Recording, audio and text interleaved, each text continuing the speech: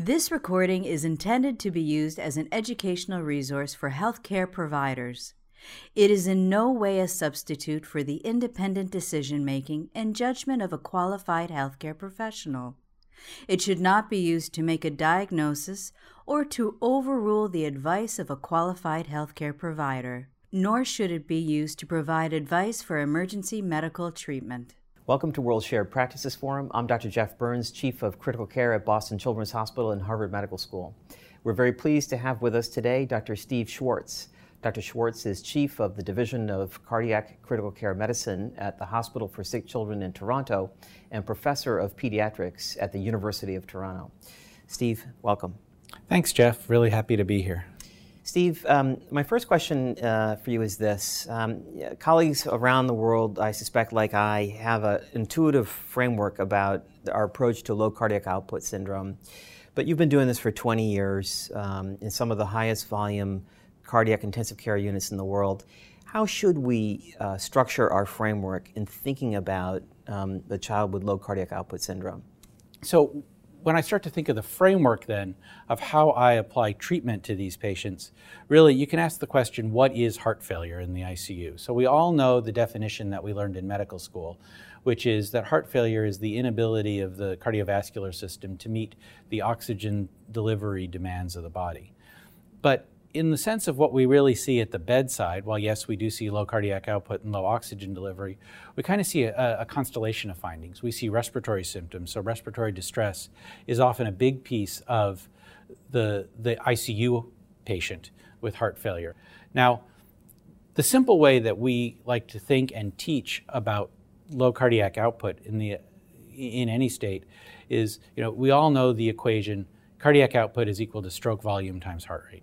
And we know that stroke volume is dependent on preload, afterload, and contractility. And so we tend to present these as very straightforward concepts. And I do want to take a minute and talk about those and introduce those, because we do need to understand the basics before we move on to some of the more complex things that we have to consider at the bedside. So the place that we start in teaching this physiology is with the idea of the pressure volume loop. And this is an example of a typical left ventricular pressure volume loop.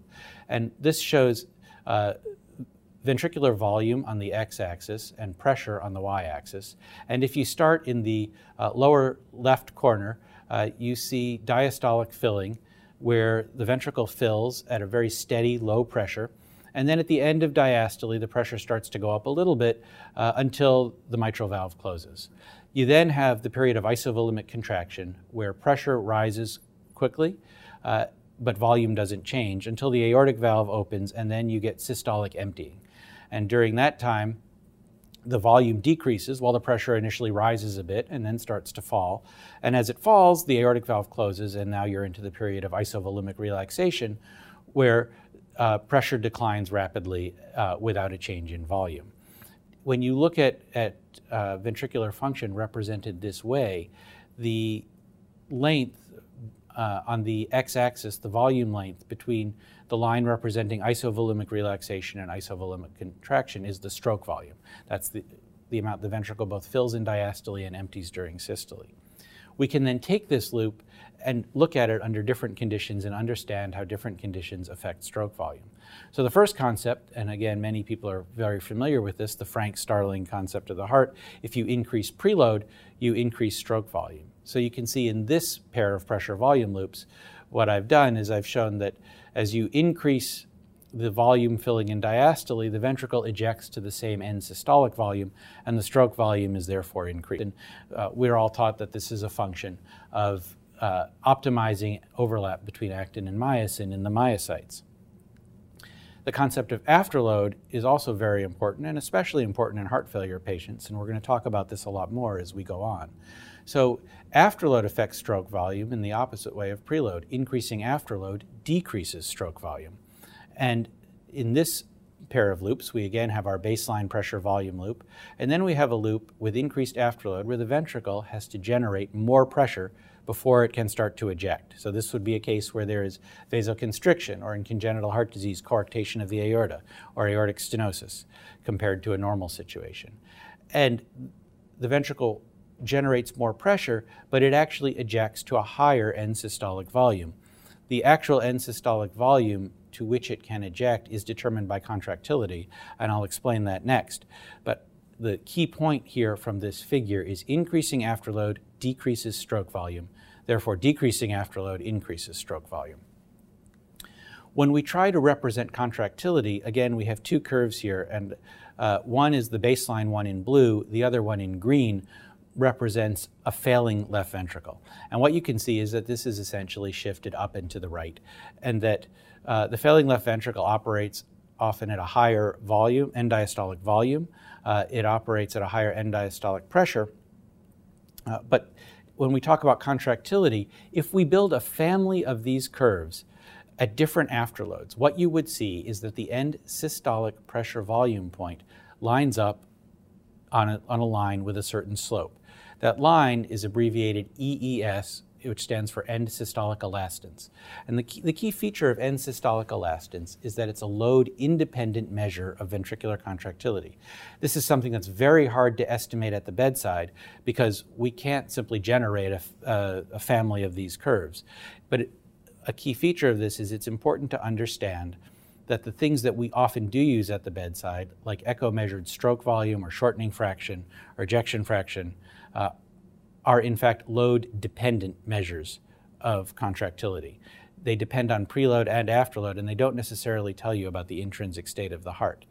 But when the heart does have decreased contractility and you generate a different family of these curves, you would see here with the green line, this has a lower slope. This represents a lower contractile state. You may be able to move from one contractile state to another by using drugs such as inotropes, but contractility is ultimately an intrinsic property of the heart. And when I talked in the previous slide about how afterload affects stroke volume, it is the slope of this end systolic elastance line that determines where that end systolic pressure volume point is and what your stroke volume is for a given afterload. Additionally, when the heart fails, it's not just what happens in systole, it's what happens in diastole. And you can see in this curve that is shifted upward and to the right that the end diastolic pressure volume point is at a higher volume and a much higher pressure, and that leads to some of the respiratory symptoms that we see, such as pulmonary edema. And that's an important aspect of these hearts. In addition, high end diastolic volume is also an afterload stress on the heart, and we'll talk about that in a little bit. Steve, that was a very clear overview, demonstrating through the pressure volume loops really the mechanisms of normal cardiac function, stroke volume, and really the response of the failing heart. And so the question arises, how do you translate this to the bedside? For example, one could conclude from the end diastolic pressure volume relationship in the failing heart that we should be giving fluid. But of course, that's not always the case. It's not the first approach, or it's not even the wisest approach. So how do you translate this physiology to the bed space? So I think one of the key things is the way that I've just explained this really provides a framework for understanding how the ventricle behaves in very ideal conditions when you can change one thing without changing others. But as we know at the bedside, especially in critically ill patients, that's not really the way things work. And that these concepts become very interrelated. So I want to take some time to kind of explain how that happens. Additionally, there is some evidence that the failing heart may be entirely different from a physiologic standpoint.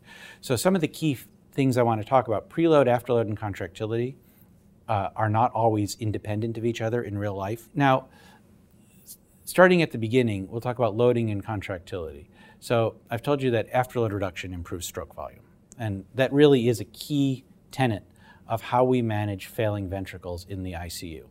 That said, it's not something that is free of potential risk and cost. So we need to remember that coronary perfusion pressure, at least for the left ventricle, is equal to the diastolic blood pressure minus the left ventricular end diastolic pressure. I've already told you that the left ventricular end diastolic pressure is higher in heart failure patients often. Additionally, when they're critically ill, their diastolic blood pressure might in fact be low. And so you're running in a place where coronary perfusion pressure may be at the risk of becoming critically low. And so we can't completely neglect that as we reduce afterload. The overall effect of coronary perfusion depends on the exact nature of the vasculature and on the LV function. But I think the key thing here at the bedside is when you see a patient in low output with poor ventricular function who has a normal to high blood pressure, it's really important that we bring that blood pressure down if we want to improve cardiac output. If that blood pressure is low, you're in a whole different situation. I also mentioned before that increasing preload increases stroke volume. So as you correctly asked, why don't we just give tons of volume to patients in heart failure? I mean, we all know that's the wrong thing to do. We're taught that from day one of cardiac pathophysiology in medical school. And the reason is these ventricles are already dilated, and increasing that diameter even more actually increases wall stress.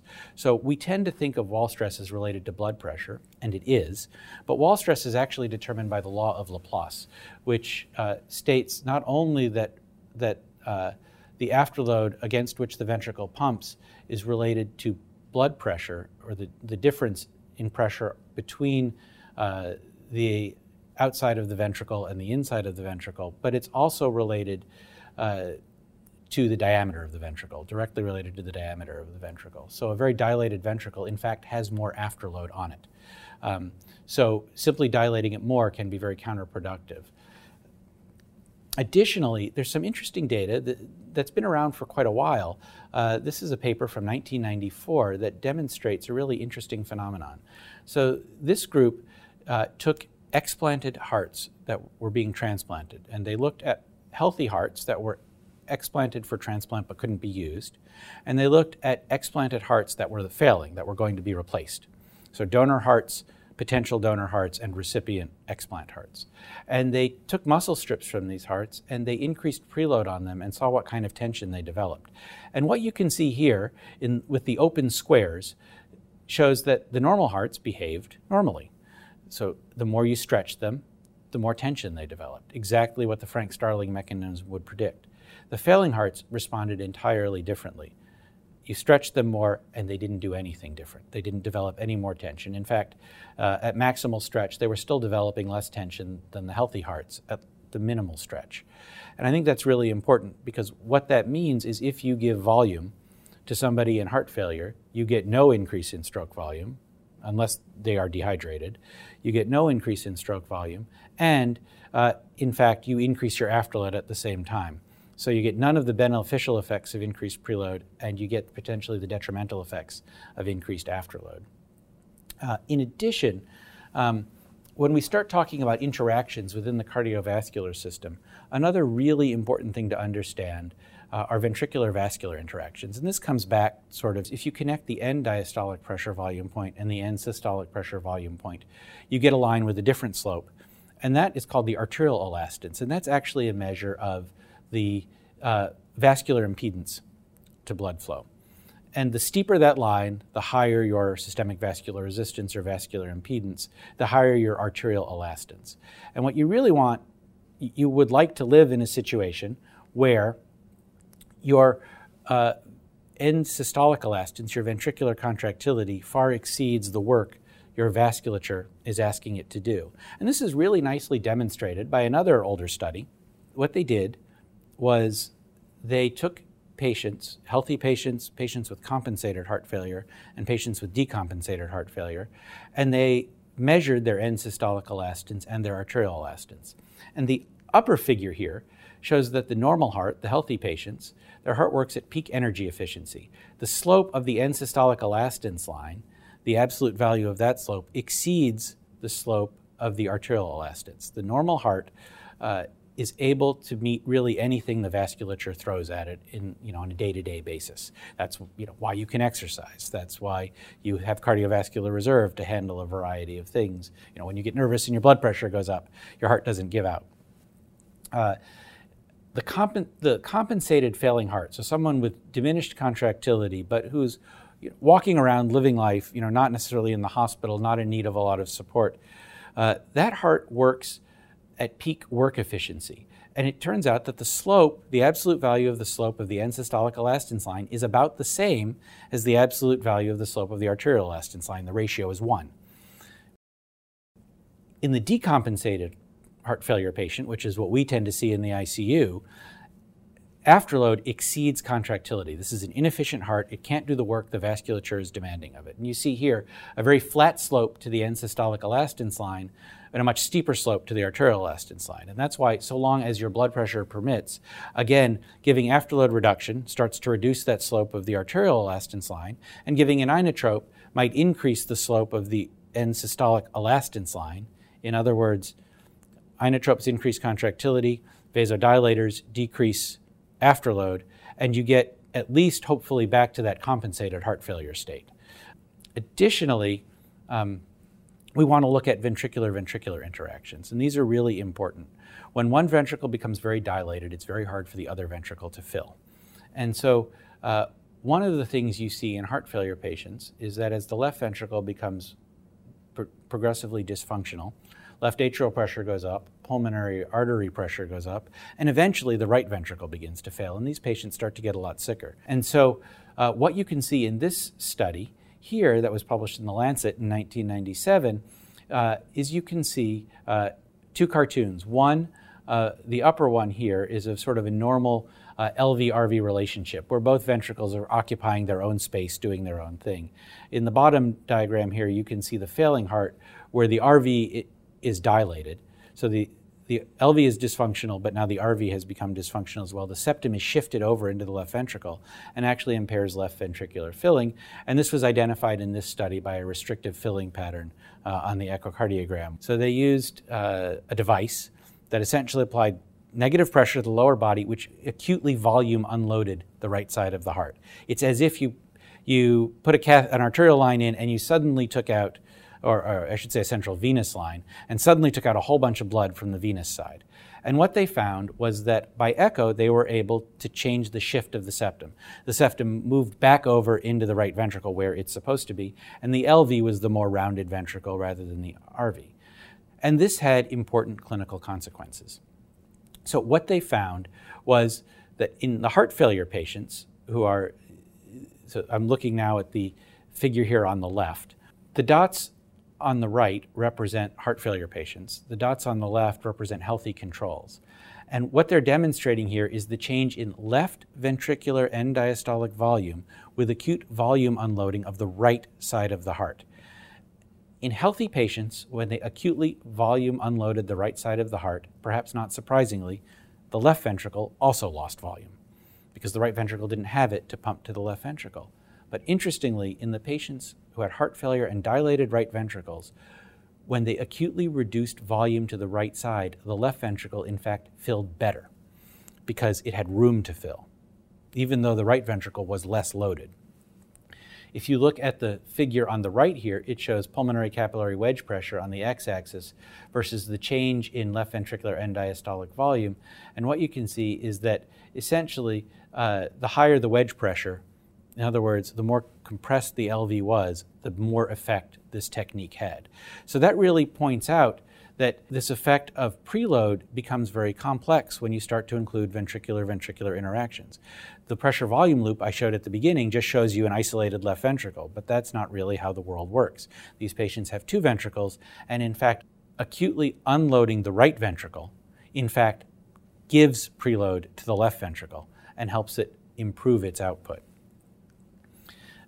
And furthermore, when you broke these patients down into those who had restrictive filling versus non-restrictive filling in their LV, it was the patients with a restrictive LV filling who really benefited the most. So one of the take-home lessons here is if your cardiologists are telling you that this patient has restrictive filling in the LV, making sure that the RV isn't becoming over-distended and interfering with LV filling becomes a critical part of management. I'm going to switch to something we haven't talked about so much, which is heart rate. So heart rate interacts with these principles as well. So first, at a very simple level, when you're very tachycardic, you don't have a lot of time in diastole for diastolic filling. Now, that said, you may need your heart rate to keep your cardiac output, and there's some bedside judgment that you may have to make. But it's also important to recognize that the healthy heart increases its contractility as it increases its heart rate. This is something called the force-frequency relationship, and it's caused by changes in calcium transients that affect both inotropy and chronotropy. However, the failing heart doesn't behave this way. Additionally, as it affects our practice in pediatrics, there is some data, not to the extent that there is in adults with heart failure, that neonates may also not have this relationship, at least in the same way that adult hearts do, because neonates have an immature calcium handling apparatus. So also important to recognize tachycardia may be actually a detriment rather than particularly beneficial in certain of our populations. This is another study similar to the one I showed before in isolated heart fibers, comparing failing and non-failing hearts. And what you see, again, in the upper line here, upper figure, is that as you increase stimulation frequency of the heart muscle fibers, the healthy heart reacts just like you predict it would. It increases the amount of tension that it generates. The failing heart does the opposite. As you increase the stimulation frequency, it in fact generates less tension. So tachycardia in heart failure patients is a particularly worrisome thing. Now, in patients who are in acute shock, you have to be very careful about acutely lowering the heart rate. And this is certainly something that needs to be done, oftentimes looking at echo and very carefully and in consultation with specialists in heart failure as well. I don't want to give the impression that somebody who's presenting in acute shock with a heart rate of 200 needs a beta blocker as their first treatment. So again, it's really important that we at least take these relationships into account as we treat these patients in the ICU. So Steve, I'm sure the question that many colleagues are wondering around the world is, so what is your stepwise approach to treating the child with heart failure? What do you think about first, second, third, etc.? We'd like to turn now and ask our colleagues around the world a question. Could you first please tell us your city and country location? And the question is this: what is your therapeutic approach to treating the child with heart failure? Specifically, what are your stepwise targets and what medications do you turn to? We're back now with Dr. Schwartz. There have been a lot of studies in adults targeting things like blood pressure and CVP and mixed venous saturation, and it turns out that targeting those don't do any better than just asking the patient how they feel. Sometimes a bit trickier in small babies, but you can get a sense, can they tolerate feeds? Are they interactive with you? How are they feeling today? What's their breathing pattern like? I do want to put in a word first about diuretics, because I think that they're often, if the patient is having respiratory symptoms, they're often something that can make the patient feel a lot better and look a lot better. Sometimes there's a lot of worry about giving diuretics to patients who are in heart failure and whose perfusion isn't great. But for the reasons that we talked about acutely unloading a right ventricle, for example, change in chamber diameter and a smaller heart being better for cardiac output, and then finally just the simple notion that pulmonary edema makes it hard for you to breathe, a single dose of Lasix can be really an excellent treatment for a patient in heart failure. But when we start to get into the sicker sort of cardiogenic shock patients, we really start to use inotropes. So this cartoon here demonstrates some of the effects of beta agonists on the heart. And I just want to go through this briefly so that we have this basic understanding as we go through. And this suggests why inotropes can be as helpful as they are. So primarily in the heart, our beta agonists that we use bind to the beta-1 receptor. These couple to stimulatory G proteins, and then that in turn activates adenylyl cyclase, which builds up cyclic AMP in the heart. And that has a number of secondary effects that we think are really important. It improves actin-myosin interaction. It improves reuptake of calcium in diastole. It affects calcium entry into the cell in systole, a whole bunch of things that make contractility and maybe even relaxation a bit better. And so that all sounds good. And so we love inotropes, and we know that when we give our patients inotropes, acutely they look better and they feel better. Besides beta agonists, I think this is a good place to introduce the idea of milrinone, which is a phosphodiesterase inhibitor. Phosphodiesterase 3 in the heart breaks down the cyclic AMP, and milrinone inhibits that process. So it's not a beta agonist, but essentially its effects are the same as beta agonists. It's just working by a different mechanism. And it's probably the drug that we use the most in these patients. I want to draw attention to the concept of blood pressure and perfusion for a second before we go into the specific inotropes. So hypotension is really something that happens very late in cardiogenic shock. This is a figure taken from the PALS instructor book, and it's a model of hemorrhagic shock, not cardiogenic shock, but it demonstrates the point quite nicely. And what you can see is that cardiac output, represented with the white line, falls long before blood pressure falls. And that's because your systemic resistance goes up. Again, we've talked about the relationship between systemic resistance and afterload on the one hand and cardiac output on the other. And it's just important to remember that a good blood pressure isn't the same as good perfusion. And when you have room to maneuver, lowering blood pressure can be important. And secondly, hypotension is a very late and dire finding. So, what about inotropes? Well, they do seem like a good way to help. And I've said I think they're a really important drug in cardiogenic shock. And I still want to emphasize that because I'm going to say several things right now that are sort of warnings about using inotropes as well. So inotropes improve contractility. They increase cardiac output. They can actually lower end diastolic pressure. Some reduce afterload, like milrinone or low-dose epinephrine, very 0.02, 0.03 mics per kilo per minute, can have vasodilatory properties, dobutamine. And they definitely make patients feel better. Almost every study of giving people inotropes and asking how they feel better if they have heart failure and they get started on an inotrope. So this is a subject that was published in the New England Journal of Medicine in 1991, and it's a very instructive study. I think really changed the way people thought about long-term inotropes. It was over 1,000 adult subjects with chronic heart failure. They were given 40 milligrams of oral milrinone daily. These are the survival curves. You can see that they were worse in the milrinone patients rather than the placebo patients. And I'll point out that all measured outcomes were worse in the patients who got chronic milrinone. And this was a randomized placebo-controlled trial. So suggesting that there's something about long-term exposure to inotropes that's actually bad for you. Now, I will say that most adult studies have a large number of patients with ischemic cardiomyopathy, and that's not something that we see in pediatrics. And it is possible that issues with oxygen supply and demand within the myocardium have something to do with this. But even in pediatrics, I think many centers have started to move away from the idea of treating somebody who has poor function but not a lot of symptoms with inotropes, really trying to get by with diuretics and get people on the stable heart failure drugs we'll talk about soon, and really using inotropes only for those short-term instances where the patient is really clearly in low cardiac output. And needing an inotrope, being stuck on an inotrope, unable to wean from it in the ICU is a very bad prognostic sign. So dobutamine, studies with dobutamine show 28 to 30% 180-day mortality. Oral milrinone, 34% increase in cardiovascular mortality compared to placebo. Even the levosimendan trials have 26% 180-day mortality, and other drugs that have been tried are similar. So clearly being stuck in the ICU on an inotrope is a very, very concerning situation.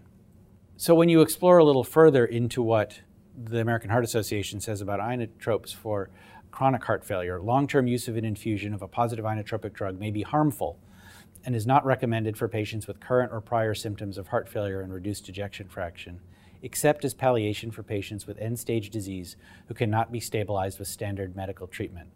And that's even level of evidence C. So that's really, at the end of, inotropes are our last resort, not our first line in chronic heart failure. Certainly in shock, they are. So to be clear, I'm not saying don't use inotropes. Inotropes can do several useful things.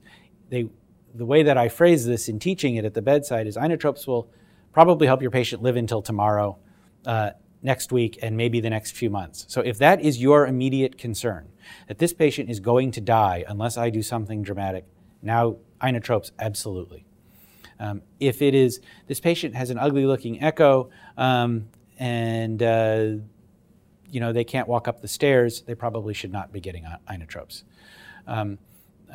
They will certainly make your patient feel better acutely, but again, to emphasize, the need, the inability to get off of inotropes is a warning sign that worsening is inevitable, and that patient needs to be referred to a center or a program where they can get evaluated for heart transplantation or mechanical support. So Steve, I want to ask you a question about positive pressure. You were very clear in describing the law of Laplace, and that at the end of diastole, the free wall stops, and now in order to enter systole, the free wall's got to eject against a vector, and it's that difference between the intercavitary pressure and the pleural pressure that's the work that the ventricle must eject against and in effect the afterload. And so that leads to the question of how aggressive are you with positive pressure? Given that physiology, I could make up a story where you apply it early and frequently to unload the LV. Can you describe for us how you think about it? We'd like to turn now and ask our colleagues around the world a question. In your response, could you first please write your city and country location? And the question is this: in your ICU, do you routinely use positive pressure ventilation in the management of patients with heart failure? If so, in which subset of patients? We're back now with Dr. Schwartz. Yeah, positive pressure clearly has a role in heart failure, and I think it's having an increasing role as we get better non-invasive ways of delivering positive pressure. So certainly in the ICU, we can deliver it however we need to. As you mentioned, the law of Laplace shows that afterload is really proportional to the transmural pressure. So going from negative intrathoracic pressure to positive intrathoracic pressure reduces that afterload. In addition, what's been discovered over the last several years is that there are a number of respiratory disorders in heart failure patients. I don't know that there's any evidence that this is true for babies, but certainly for teenagers, it does start to factor into the mix. Or even some of our more complex populations like muscular dystrophy patients, for example, who are prone to heart failure. So we know that certainly heart failure patients can have pulmonary edema and decreased lung compliance and increased work of breathing. They can be susceptible to pulmonary hypertension and hypoventilation for a variety of reasons. And we know that sleep-disordered breathing is very common in heart failure patients. So there has been an interest not just in the acute, cardiogenic shock patient where there's maybe a need to intubate them. There's been an increasing recognition of sleep disorders in heart failure patients and a recognition that as we develop better non-invasive ways of ventilating these patients, that even electively, at least trials of CPAP at night, for example, can be very helpful to some of these patients. I certainly think that someone who is deteriorating and developing respiratory distress, it's reasonable to try non-invasive ventilation, although that probably needs to be done in a setting where you can rapidly move to intubation if that becomes necessary, if the patient is still deteriorating. I will make mention that actually intubating a patient with low cardiac output in heart failure is a very, very high-risk proposition. It may be absolutely necessary. We have all seen kids where they are in low output and we intubate them, and immediately their perfusion improves. And so, fitting our understanding of the cardiopulmonary interactions at play, but sometimes giving the anesthetic and getting the tube in is fraught with risk. And so it is very important to recognize this is a high-risk situation. You do need code meds drawn up. If you're in an ECMO center, it's not unusual that you'll have your ECMO circuit nearby. You'll make sure a surgeon is available in case a patient crashes. Hopefully, that's over preparation and you don't need that very often, but it's not out of the question as a consequence of trying to intubate one of these patients. I'll just draw your attention to one study here that kind of demonstrates some of the benefits of positive pressure ventilation. The lower figure here looks at pleural pressure in heart failure patients, both off and on ventilatory support. And what you can see is how much the pleural pressure oscillation dampens when you go on positive pressure. So while even patients who are breathing comfortably, to your ability to assess that, may benefit from non-invasive ventilation, clearly patients who are working to breathe and generating large negative intrathoracic pressures with a breath are really going to benefit potentially even more, because those large negative intrathoracic pressures actually widen that transmural pressure gradient. So, and in addition, if you're having trouble with oxygen delivery, just decreasing the work of breathing can also be an important component of matching your oxygen supply with your oxygen demand. So Steve, finally, when do we transition to more long-term therapies, beta blockers, ACE inhibition, et cetera? So I think these are clearly two sets of drugs where there's a ton of evidence that getting patients with heart failure on these drugs over a long period helps them live longer with their own heart before they need transplantation. And so absolutely, as the AHA guidelines recommend, as you suggest in your question, this is really where we want to try to go with these patients, get them off inotropes and get them on stable doses of these medications. So the when, in somebody who's presented in cardiogenic shock, can be a little bit tricky, and I think that's an important consideration of the treating team. They have their own risks. So ACE inhibitors certainly have risks with regard to renal function. You'd like to see that the patient's been stable, that they have stable renal function, and that they probably have a little bit in that room in their blood pressure to tolerate an ACE inhibitor, which is also a vasodilator. But if they can, these drugs have been shown to reduce fibrosis of the ventricle, and they certainly have been associated with better long-term outcomes. As far as ACE inhibitors in children, the main piece of data really comes from a single ventricle trial, which is not the same as a standard heart failure population. It was a trial done through the Pediatric Heart Network of the National Institutes of Health and National Heart, Lung, and Blood Institute. And this was a trial that randomized children with single ventricle lesions to ACE inhibitors or not, and looked at growth at 14 months of age, but also looked at a variety of hemodynamic parameters and really found no difference with ACE inhibitors. Now, whether that can be extrapolated to a heart failure population is hard to say, and I would say that use of ACE inhibitors is certainly in places where there are more advanced heart failure programs, they try universally to get patients on ACE inhibitors. Beta blockers tend to make intensivists, at least, a little more nervous. We talked about heart rate and why slower heart rates may be important in heart failure patients, and we talked about why beta agonists may be bad for you. So there's a whole host of reasons, biochemical reasons, as well as physiologic reasons why beta blockade may in fact be good. And this is really an enormous change over the last 20 years. It is important not to give a beta blocker to somebody in acute shock. So you want your patient to be hemodynamically stable, and you'd like to see that they have weaned off and tolerated a wean off of your inotropes. And at that point, you can start to slowly introduce a beta blocker. Bob Shaddy did a very nice randomized trial of carvedilol in pediatric heart failure patients. 161 patients randomized to placebo or one of 2 doses of carvedilol. The primary endpoint was heart failure status at 8 months. These were patients with an ejection fraction of less than 40%, and half of the patients were less than 2 years old. So really the kind of population that we want to know about in pediatrics. Disappointingly, carvedilol did not have an improved effect compared to placebo. The important caveat here is that the ejection fraction improved significantly in both the carvedilol and the placebo groups. We would not have expected the placebo group to improve. So, it's a little unclear, where maybe there's some myocarditis patients who are going to improve otherwise. I think people are still routinely using beta blockers in patients once they've gotten stable and off their inotropes. The only other caution I would give is in that study, the one group that did seem to do worse were groups with single right ventricles. So hypoplastic left heart patients, older Fontan patients, for example, with single right ventricles. So we probably still need to exercise a fair amount of caution in that group with beta blockers.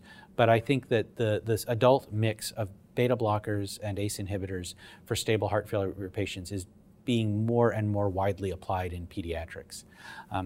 There really haven't been any new drugs other than those in quite some time.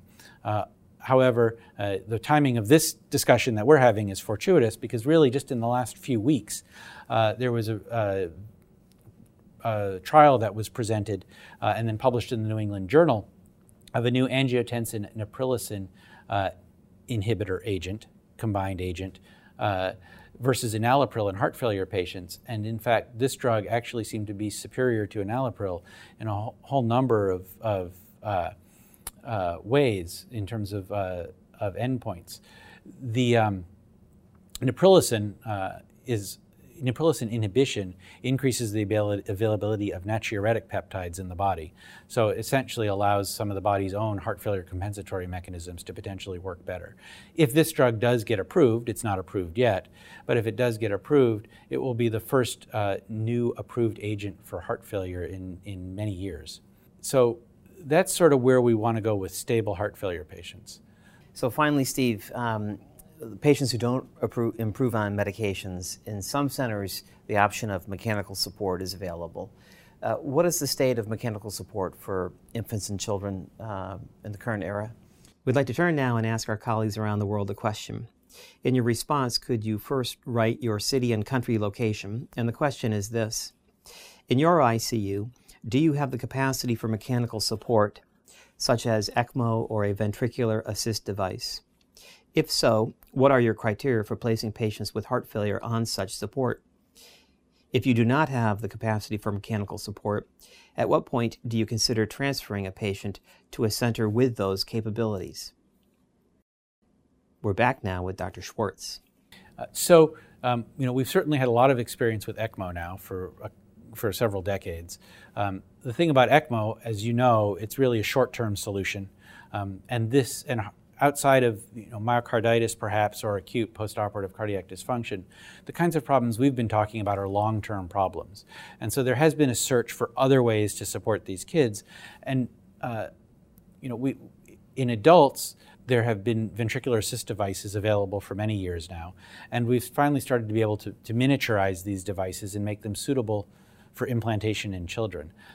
There was a study published in 2012 in the New England Journal of Medicine, a trial, if you will, of a pediatric ventricular assist device, the Berlin Heart device.